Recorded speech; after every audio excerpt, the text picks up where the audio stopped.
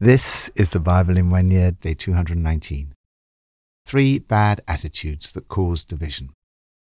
During my time at university, I shared rooms together with my great friend Nicky Lee, who became one of the associate vicars at HTB. We did our own catering. I did the cooking, and Nicky Lee did the dividing. He was an expert at dividing whatever was cooked into exactly equal portions. This is but one instance where division is used in a good sense rather than a bad one. Divisions are a fact of life. They need not necessarily be a bad thing. Indeed, they may even be necessary. For example, placing people in different divisions in an organization may be helpful and important. We see this kind of division in the Old Testament passage for today. Then, there is a division that will take place on the Day of Judgment. This is a necessary division between good and evil. This kind of division can be seen in the Psalm for today. There is also a third kind of division, which is not good, helpful, or necessary. Disunity and division in the church is a tragedy. This kind of division is one we must do our very best to avoid. It is this kind of division that the Apostle Paul speaks against in the New Testament passage for today. From Psalm 92. It is good to praise the Lord and make music to your name, O Most High, proclaiming your love in the morning and your faithfulness at night, to the music of the 10-stringed lyre and the melody of the harp. For you make me glad by your deeds, Lord. I sing for joy at what your hands have done. How great are your works, Lord, how profound your thoughts. Senseless people do not know, fools do not understand, that though the wicked spring up like grass and all evildoers flourish, they will be destroyed forever. But you, Lord, are forever exalted. For surely your enemies, Lord, surely your enemies will perish. All evildoers will be scattered. You have exalted my horn like that of a wild ox. Fine oils have been poured on me. My eyes have seen the defeat of my adversaries. My ears have heard the rout of my wicked foes. The righteous will flourish like a palm tree. They will grow like a cedar of Lebanon. Planted in the house of the Lord, they will flourish in the courts of our God. They will still bear fruit in old age. They will stay fresh and green, proclaiming, "The Lord is upright. He is my rock, and there is no wickedness in him." Division between the righteous and evildoers. The world is divided, according to the psalmist, between evildoers and the righteous. Evildoers are senseless fools who do not understand. They're enemies of God. One day, not only will they be divided from the righteous, but they'll also be divided among themselves. They will be scattered, and they will perish. The righteous, on the other hand, have a secure future. Both evildoers and the righteous flourish, but in different ways. For the evildoers, it is passing and temporal. They will soon be destroyed. They're like grass. But for the righteous, it is lasting and eternal flourishing. It's like a palm tree or a cedar of Lebanon. They will still bear fruit in old age. They will stay fresh and green. The difference between the success of the world, power, fame, making money, and so on, and the success of a true follower of Jesus in living a holy life is like the difference between grass, which only lasts a few days, and a palm tree, which stands throughout the ages. Lord, when I see the lasting blessings you give to those who follow you, I want to proclaim your love in the morning and your faithfulness at night. New Testament, from 1 Corinthians 3. Brothers and sisters, I could not address you as people who live by the Spirit, but as people who are still worldly, mere infants in Christ. I gave you milk, not solid food, for you are not yet ready for it. Indeed, you are still not ready. You are still worldly. For since there is jealousy and quarreling among you, are you not worldly? Are you not acting like mere humans? For when one says, "I follow Paul," and another, "I follow Apollos," are you not mere human beings? What, after all, is Apollos, and what is Paul? Only servants, through whom you came to believe, as the Lord has assigned to each his task. I planted the seed, Apollos watered it, but God has been making it grow. So neither the one who plants nor the one who waters is anything, but only God who makes things grow. The one who plants and the one who waters have one purpose, and they will each be rewarded according to their own labor. For we are fellow workers in God's service. You are God's field, God's building. By the grace God has given me, I laid a foundation as a wise builder, and someone else is building on it. But each one should build with care. For no one can lay any foundation other than the one already laid, which is Jesus Christ. If anyone builds on this foundation using gold, silver, costly stones, wood, hay, or straw, their work will be shown for what it is, because the day will bring it to light. It will be revealed with fire, and the fire will test the quality of each person's work. But if what has been built survives, the builder will receive a reward. If it is burned up, the builder will suffer loss, but yet will be saved, even though only as one escaping through the flames. Don't you know that you yourselves are God's temple and that God's Spirit lives among you? If anyone destroys God's temple, God will destroy that person, for God's temple is sacred, and you together are that temple.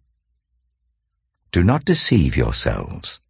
If any of you think you are wise by the standards of this age, you should become fools so that you may become wise. For the wisdom of this world is foolishness in God's sight. As it is written, He catches the wise in their craftiness. And again, the Lord knows that the thoughts of the wise are futile. So then, no more boasting about human leaders. All things are yours, whether Paul, or Apollos, or Cephas, or the world, or life, or death, or the present, or the future. All are yours, and you are of Christ, and Christ is of God. Divisions in the church. Paul's letter to the Corinthians is a sandwich.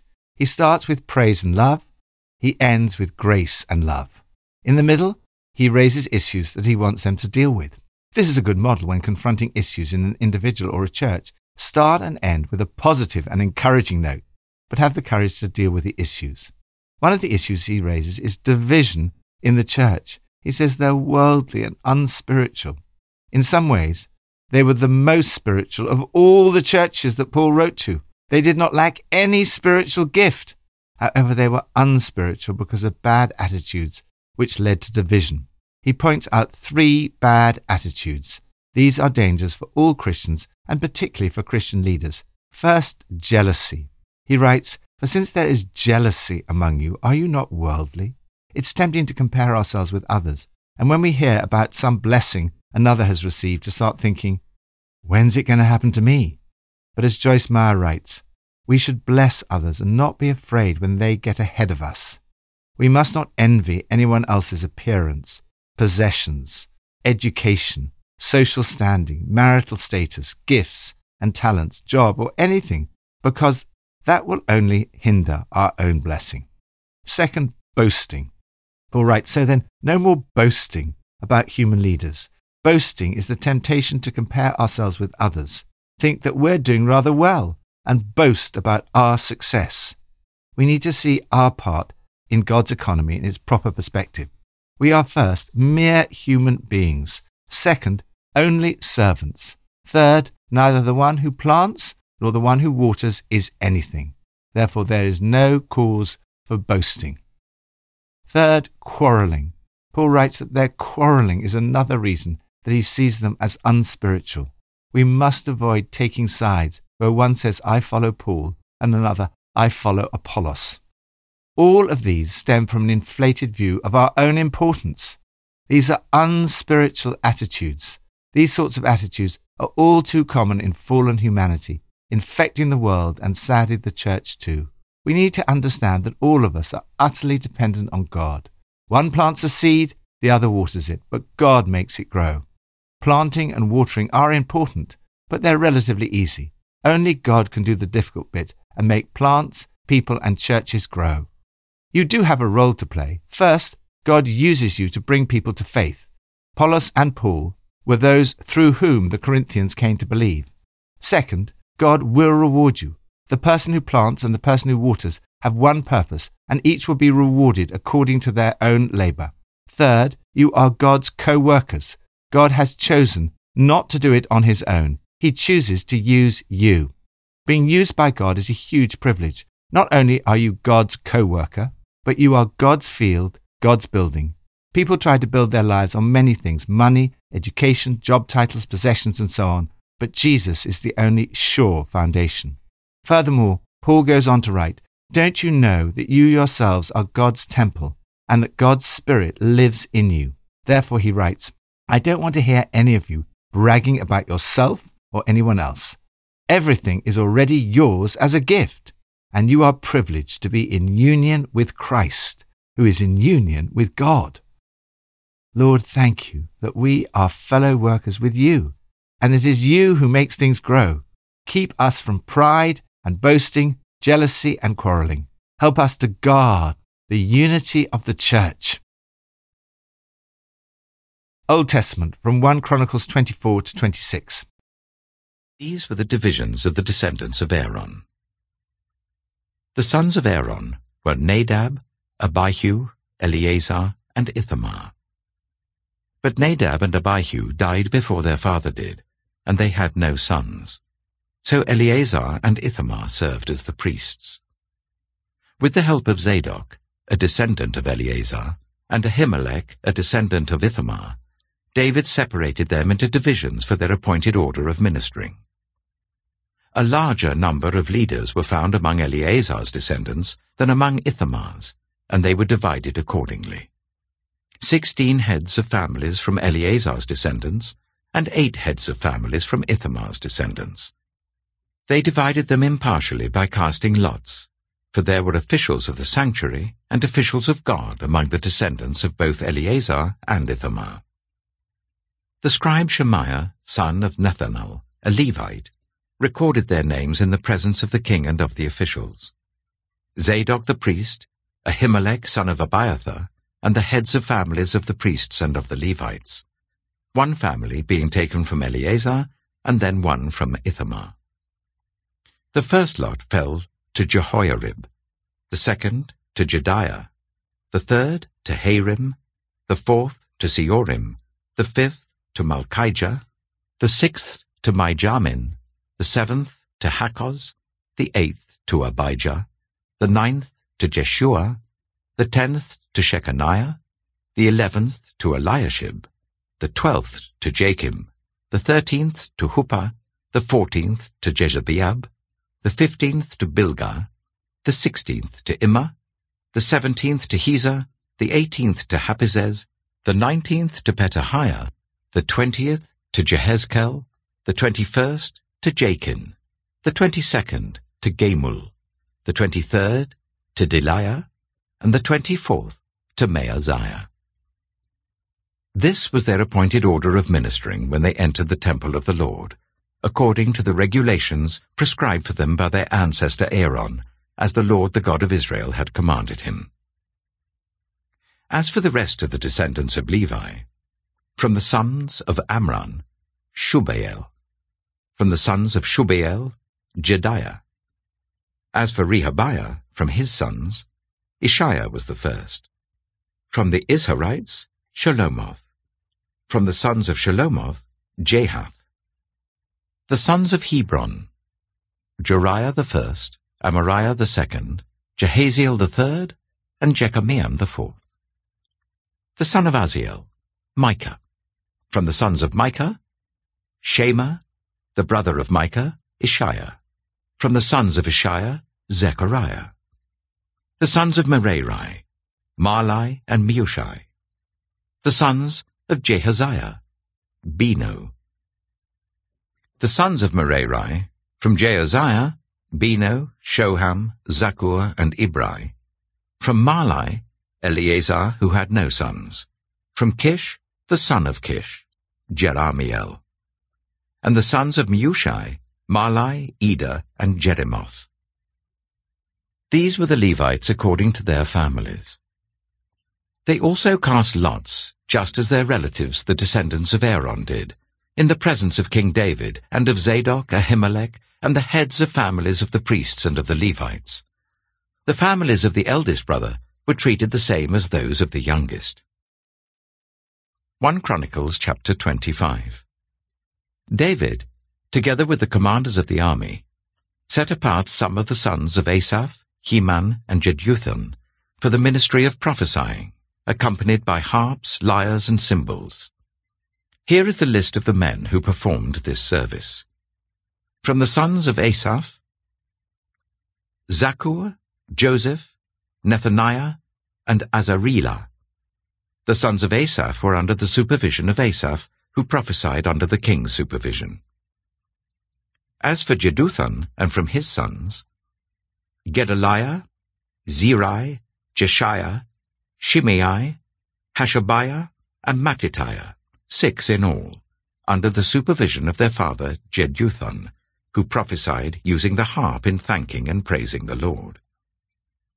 As for Heman, from his sons, Bukiah, Mattaniah, Uzziel, Shubael, and Jeremoth. Hananiah, Hanani, Eliathah, Gidaltai, and Romamti-Ezer. Joshbekashah, Malothai, Hoter, and Mahazioth. All these were sons of Heman, the king's seer. They were given to him through the promises of God to exalt him. God gave Heman 14 sons and 3 daughters. All these men were under the supervision of their father for the music of the temple of the Lord, with cymbals, lyres, and harps for the ministry at the house of God. Asaph, Jeduthun, and Heman were under the supervision of the king. Along with their relatives, all of them trained and skilled in music for the Lord, they numbered 288. Young and old alike, teacher as well as student, cast lots for their duties. The first lot, which was for Asaph, fell to Joseph. His sons and relatives, 12. The second to Gedaliah, him and his relatives and sons, 12. The third to Zakkur, his sons and relatives, 12. The fourth to Izri, his sons and relatives, 12. The fifth to Nethaniah, his sons and relatives, 12. The sixth to Bukiah, his sons and relatives, 12. The seventh to Jezreelah, his sons and relatives, 12. The eighth to Jeshiah, his sons and relatives, 12. The ninth to Mattaniah, his sons and relatives, 12. The 10th to Shimei, his sons and relatives, 12. The 11th to Azarel, his sons and relatives, 12. The 12th to Hashabiah, his sons and relatives, 12. The 13th to Shubael, his sons and relatives, 12. The 14th to Mattithiah, his sons and relatives, 12. The 15th to Jeremoth, his sons and relatives, 12. The 16th to Hananiah, his sons and relatives, 12. The 17th to Joshbekashah, his sons and relatives, 12. The 18th to Hanani, his sons and relatives, 12. The 19th to Malothai, his sons and relatives, 12. The 20th to Eleazar, his sons and relatives, 12. The 21st to Hoter, his sons and relatives, 12. The 22nd to Gidaltai, his sons and relatives, 12.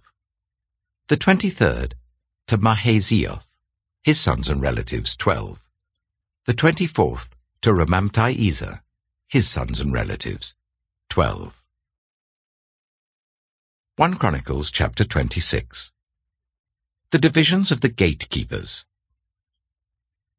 From the Korahites, Meshelemiah, son of Korah, one of the sons of Asaph. Meshelemiah had sons: Zechariah the firstborn, Jediael the second, Zebadiah the third, Jathniel the fourth, Elam the fifth, Jehohanan the sixth, and Elihohenai the seventh. Obed-Edom also had sons: Shemaiah the firstborn, Jehozabad the second, Joah the third, Sakar the fourth, Nathanel the fifth, Amiel the sixth, Issachar the seventh, and Peulatai the eighth. For God had blessed Obed-Edom. Obed-Edom's son Shemaiah also had sons, who were leaders in their father's family, because they were very capable men. The sons of Shemaiah: Othni, Rephael, Obed, Elzabad.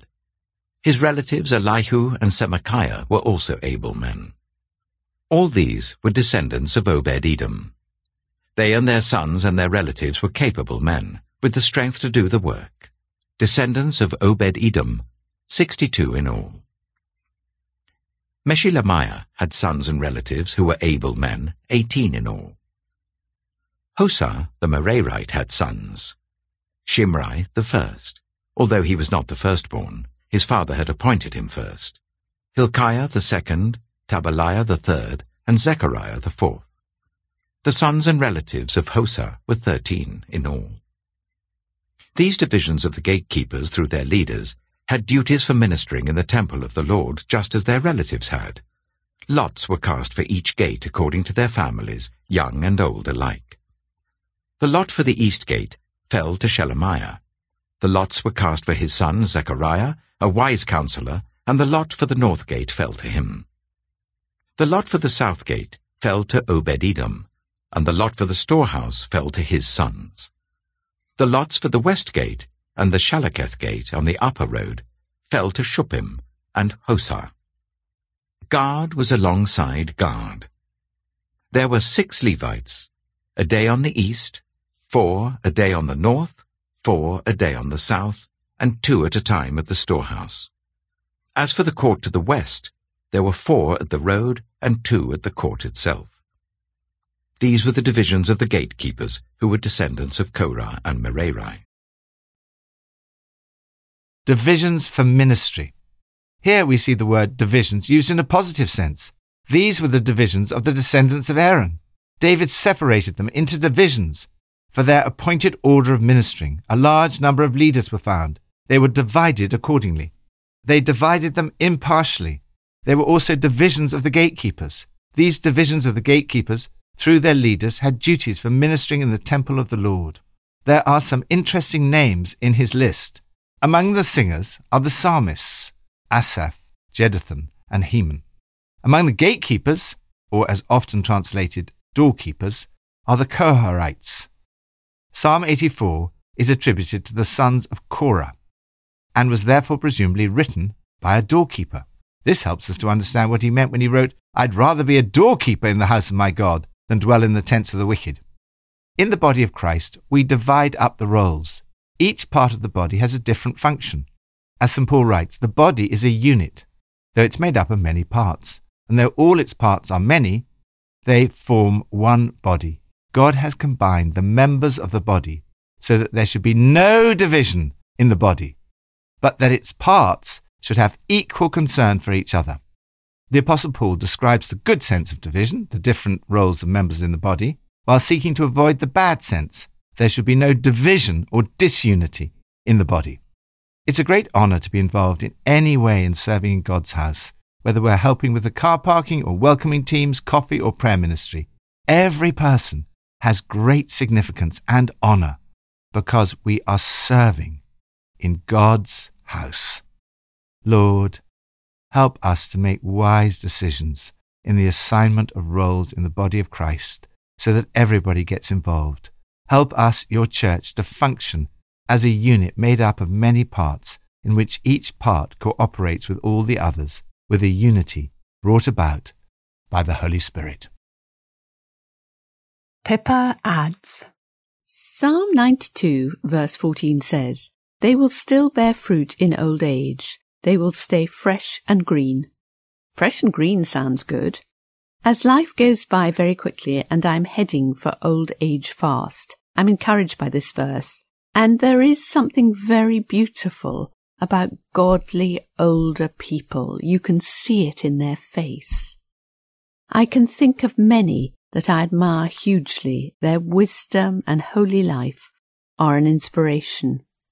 I want to keep bearing fruit in old age and looking fresh and green.